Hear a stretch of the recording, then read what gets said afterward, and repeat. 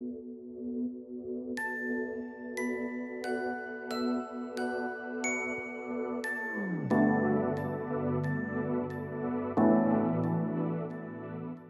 morning, good afternoon. Don't know when you're watching this, but welcome to the next episode of Take Heart. Before we get started, let's just go to the Lord in prayer. Heavenly Father, Lord, thank you for giving us the opportunity to openly seek you, Lord, to openly read your word, to have conversation of you, Lord, and just to enjoy what you left for us, Lord. So I pray that anyone who would hear my voice would hear your voice over mine. In Jesus' name I pray, amen. All right, I'm gonna do something a little bit different today. I wanna do a devotional, and I wanna be upfront that I'm not gonna finish the section. So your homework today, or whenever you're doing this, would be to finish, to wherever we start, wherever we leave off, for you to dig in and see what the Lord has for you. So I want to start off by a question, just asking a question of, have you ever been in no man's land with the Lord? And what I mean by that is either you've had a mountaintop experience and now you've come down. You're not quite in a valley, but you're not quite at the mountaintop either. Or have you had some plans or goals that you are certain that God has given you, however, they're not quite going as planned. It could be a new job, it could be a ministry, devotions with your spouse, with your children, just anything. And you had these goals and you're not quite meeting them, or you don't know if you're on track anymore. I want you to think about, I know oftentimes I think about how I'm feeling in those moments of slack almost. Am I positive? Are you confident? Are you hopeful? Are you content with where you are in the journey, so to speak? Or are you negative? Are you ashamed of your lack of progress? Are you skeptical of did the Lord really call me to this or not? What's going on here? Or are you anxious? In those moments when we're negative, and I'm speaking of myself, I have to ask myself, what behaviors do I return to? A lot of times, when we feel like we're out of direction, we kind of go back to something old. And then other times we run to something new, and God may not have called us to either one of those. So when that happens to me personally, I go to a specific place in the scriptures. And honestly, I was there this week. So I said, you know what, let's share this with everybody. Let's not be stingy. But so if you would, turn your Bibles to John chapter 21, and we'll get started. 21, verse 1, it says, after these things, Jesus showed himself again to the disciples by the Sea of Tiberias, and in this way he showed himself. Verse 2 says this, it says, Simon Peter, Thomas called the twin, Nathanael of Cana in Galilee, and the sons of Zebedee, and 2 other disciples were together. Simon Peter said to them, I am going fishing. They said to him, we're going with you also. They went out immediately and got in a boat, and that night they caught nothing. So you got to kind of understand where you are in the story. These guys have had the ultimate Jesus experience. They've walked with him for 3 years. They've seen the death, burial, and resurrection, and now they're kind of in the in-between. They're waiting on the Lord to come give them direction. So they return to some old comforts. They go back to the boat, right? Some old habits. It's not necessarily a sin to fish, right? Everybody has hobbies. I'm not saying that that's a bad thing, but these people per se, these disciples, are going back to something old. And one thing we have to realize when we do that is that we are, dare I say, ruined for the old. The Lord has called these guys, Corinthians, well, let me not get ahead of myself. 1 Corinthians says this, or 2 Corinthians 5:17 says this, therefore, if anyone is in Christ, he is a new creation. Old things have passed away. Behold, all things have become new. Specifically for these guys, when Jesus called them, he says, follow me. And this is Mark 1:17. It says, follow me and I will make you fishers of men. in that process and in your process, as God has created you new, it's not really appropriate for you to look back. Again, I'm not saying that you can't enjoy the things that you used to do, and things of God, of course, but if God has called you to something different, you need to walk in that. And you won't be comfortable. You won't be comfortable somewhere else. So the application is just, what has God called you to do? One thing we know is God has told us to go therefore and make disciples of all nations, baptizing them in the name of the Father, Son, and Holy Spirit. So we know at a minimum what we do, whether it's fishing or golfing or whatever. If it becomes our focus and we're not leading others to Christ, we really need to look at ourselves and say, how am I lining up here? Moving on to verse 4, it says this, it says, but when the morning had come, Jesus stood on the shore, yet his disciples did not know that it was Jesus. Then Jesus said to them, children, have you any food? And I love their answer because it's super short. No. And I think this is kind of comical relief for Jesus, right? He catches them back in the boat, doing something they're used to, doing something that they're comfortable with, and he's asking them to evaluate their situation. He's saying, hey guys, I know you're fishing, but did you catch anything? And I also see that it's the frustration from the disciples. They go back to something that they're supposed to be experts at. It's supposed to be relaxing for them. And now mornings come and they've got nothing to show for it. I think that we also need to inspect the fruit of what we're laboring at. And when I say fruit, I mean, how is it being effective for the Lord? How is it being effective for your calling? How are the fruit of the Spirit manifesting in you while you do this activity? Sometimes just doing something to fill the space isn't what we're called to do.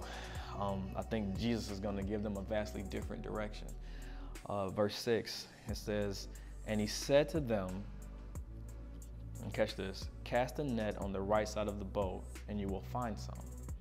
So they cast, and now they were not able to draw it in because of the multitude of fish.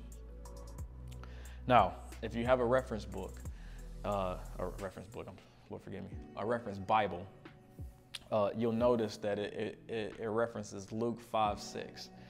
And for the sake of this devotion, we're going to look at Luke 5:3 through 6. And it says this, then he got into one of the boats, this is Jesus, which was Simon's, and he asked him to put it out a little from the land. He asked him to put out a little from the land. And he sat down and taught the multitudes from the boat. When he had stopped speaking, he said to Simon, launch out into the deep and let your nets, plural, let down your nets for a catch. But Simon answered and said to him, Master, we have toiled all night and caught nothing. Nevertheless, at your word, I will let down the net, singular. And when they had done this, they caught a great number of fish, and their nets were breaking. So there's a lot in that, and I don't want to go into it in detail, but one thing I want you to understand is that the second time around, when God asked them to let down their net on the right side of the boat, this had to be vastly familiar to them. It had to be something that they recognized. And for us, for the topic here is, remember that initial experience when you're in a down spot, when you're in a lull. You have to go back to, how did God first attract you? What first drew you to the Lord? What amazed you? How did Jesus show himself to you? And then I would ask you now, well, how much now as an older believer or someone with more experience, how often do you rest in that and how Jesus first presented himself to you? What are you doing? I know personally, I spent a lot of time reading and having devotions by myself. And I noticed from time to time that I get away from that. And sometimes there's longer spells, and I find myself doing other things that are healthy, I mean, from a worldly standpoint, but they're not what I first love of Christ. I want to read you this from Revelations. Bear with me. Let's see, Revelations 2:3 through 5, and it says, Revelations 2:2 through 5, excuse me. I know your works, your labor, your patience, and that you cannot bear those who are evil.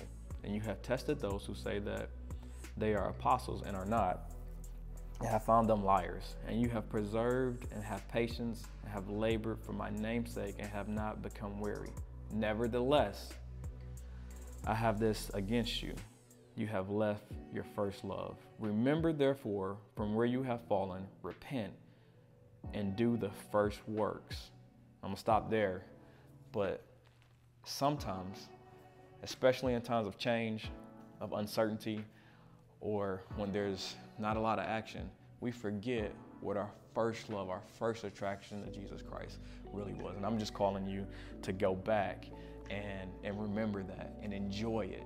Don't remember it to teach, don't remember it to rebuke, but remember it to enjoy the time that you are spending with Christ, the time that you and your spouse, or the time when you and your family are spending with Christ, whether that's breaking bread with other believers, just whatever it is that brings you closer to Dad. Let's move on. Verse 7, it says, therefore, that disciple whom Jesus loved said to Peter, it is the Lord. Now, when Simon Peter heard that it was the Lord, he put on his outer garment, for he had removed it, and plunged into the sea. I love this verse, and I want to say that you got to have a little bit of both of these guys in you. So John, the disciple whom Jesus loved, he recognizes Jesus, and you have to ask yourself that when you're busy, you're caught up at work, or you're caught up with the house, with the kids, you're caught up whatever it is that's catching you, you're caught up in it. Could you have recognized Jesus? See, they didn't know that it was him. It didn't look like Jesus, right? It was somebody, but John could perceive that it was him. And to do that, he had to be familiar, not only with the appearance of Christ, but the words of Christ, the body language of Christ, the will of the Lord. And he also had to remember what the Lord had done for him in the past. And so, how do we do that? Right? I mean, we didn't walk with Jesus. I'm not an apostle. I'm not one of the 12. So how do I recognize when Jesus is talking to me when I'm in the world? And it's very simple. And I promise you guys, I'm going to try to say this every time I have an opportunity to speak. The first is you have to spend time with him in prayer, right? Pouring your heart out to the Lord about every issue, every sin, every concern, and completely giving yourself over to him on a regular basis. Then you have to read his word. The only way to recognize who he is to read what he left you about him. The Bible testifies of him, and it tells us the nature of God, the heart of the Lord. So if you want to recognize him and you want to meet him when he's trying to meet you, then the way to do that is a steady diet of the word of God. And then lastly, it's always appropriate to follow that up with seeking, not just doing, but seeking to obey him. And in that, it's a mindset thing that when you go out in the world and you know you want to obey the Lord and you're looking for the opportunity, the challenge to obey him, God's going to present that to you. He's going to allow that to be there. And then the victory is so sweet because it draws you so much closer to the Lord. It's that prayer and that word. It's where the rubber meets the road, and you get to see God working in your life. So the first thing we do is have to perceive it. The second, Peter, this guy's nuts. He puts his shirt on and then jumps in the water. I don't know if I understand that, but that's what he did. And it's awesome because I don't know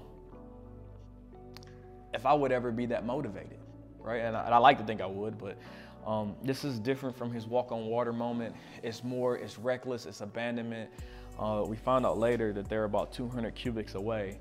So in that, he's a football field away. And I'm not that great of a swimmer, so to me that's dangerous, but I don't think he was thinking about it that much. I think that he just wants to run to the Lord, and he doesn't care how he gets there. He puts his shirt on and he takes off. And I got to confess that I'm not always there. Sometimes I won't even walk upstairs to read my Bible, and that's a shame, right? Think about the times when you've turned the Lord down, when he's gotten you up, or you've woken up in the middle of the night. God's like, hey, I'm using my name, Davon, come spend some time with me. I'm like, oh, I got to go to work in the morning, I'm too tired. But Peter's example is that he hears of the Lord on the shore, and he's jumping in. He's jumping in recklessly. When was the last time you went that hard for the Lord? When was the last time you tried that hard to get to him? All right, verse 8. But the other disciples came in the little boat, for they were not far from land, but about 200 cubits, dragging the net of fish. Verse 9, then as soon as they had come to land, they saw a fire of coals there, and fish laid on it, and bread. And what I think is interesting about this verse, excuse me, I'm getting excited, is that these guys went out to go catch fish, and Jesus had already prepared the fish for them. They didn't have to work for it. Not only did he prepare the fish, but he also brought bread. So that means, so bread implies that you either go purchase it, right, or you go bake it yourself. But the implication there is that the Lord had prepared this meeting far in advance, far ahead of schedule. It's not a surprise to him at all. And that's a blessing to us. That means while we are toiling and being ineffective, the Lord has already got what we want, and he's waiting for us to meet him there so he can, and I'm sure his fish was better, but that's an opinion. So verse 10, it says, Jesus said to them, bring some of the fish which you have caught. Simon Peter went up and dragged the net to land full of large fish, 153 fish. And although there was so many, this time the net was not broken. I have no idea why. But one thing that I think is interesting is that before they got there, Jesus had fish and bread. But he had them cast a net and catch fish. It says 153 fish. The first part is that it says that you've caught. Now, he just asked them, did they catch any fish? And he says no. And I just thought it was funny that I love it when we get credit for something that Christ has clearly done. And I think it's something to be humble, how the Lord uses us. I mean, he used them to bring the fish in, but clearly without the Lord, they don't have any fish. And for those of you that are in ministry, without the Lord, you don't have a ministry. You don't have a gift without the Holy Spirit. It's God that provides that. I mean, he allows us to participate, but on our own, we come up with zero. The second thing is, why so many fish, right? I mean, there's 5 people in the boat, maybe there's 10, right? So maybe they brought some friends. I mean, it's 5 or 10 people in this boat, and they got 153 fish.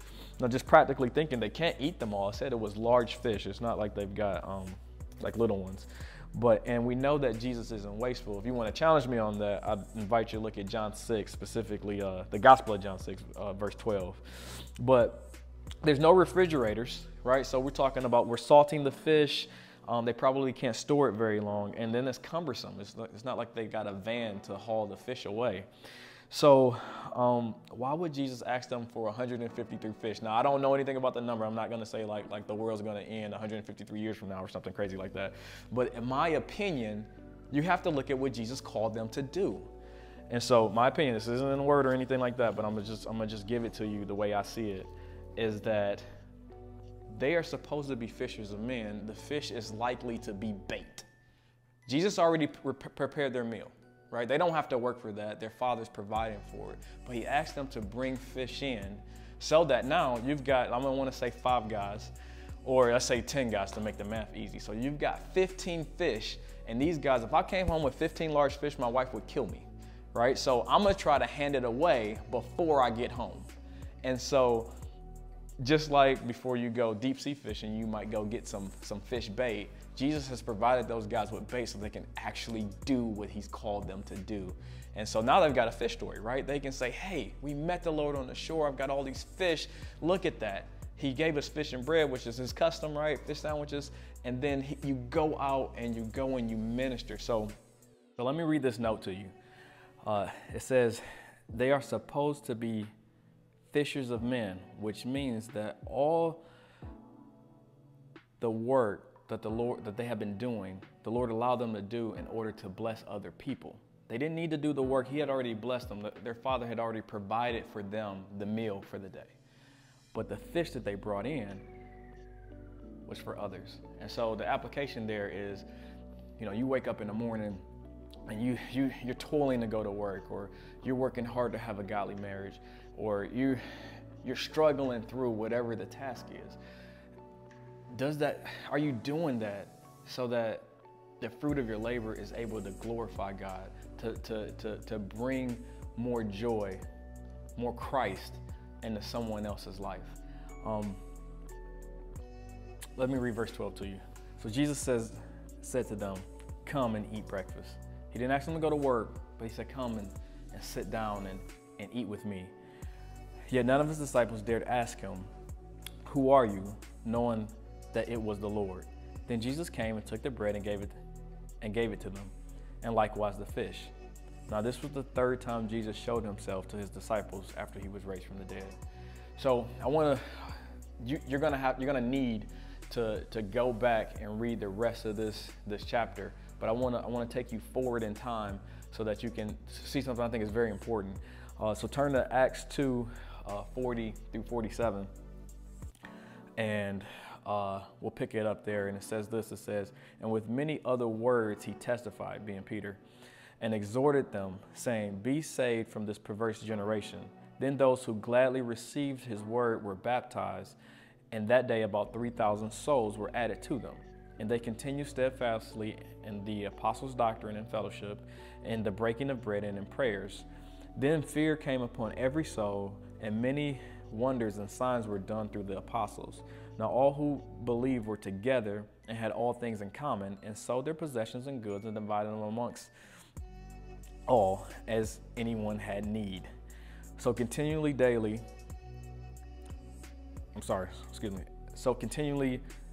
with one accord in the temple, and breaking in bread from house to house, they ate their food with gladness and simplicity of heart, praising God and having favor with all people. And the Lord added to the church daily those who were being saved.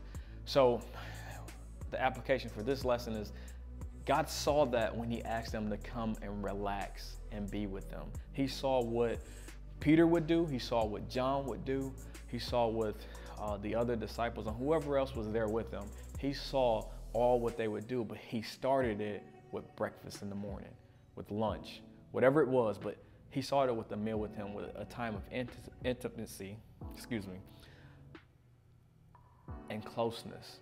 So the challenge for you today is, what does the Lord see in you? We never know, right? That's laid out in front of us. But what we can do is we can make a habit of spending that time with him in the morning, or carving out a time when we can have breakfast, we can have that closeness with our Father, so that we can receive our direction and that we can remember our calling. We can take the fish, or we can see that the work that we've done, that we've toiled over, is really so that we can bring more people into the fold. So my challenge, go have breakfast with Jesus, and I look forward to going through another one of these devotions with you guys in the future. As Christians, we've been called to see God's word, to live God's word, to hear it, to listen. And I appreciate everyone who tunes into this. In Jesus' name, amen. God bless. I'll see you guys next time.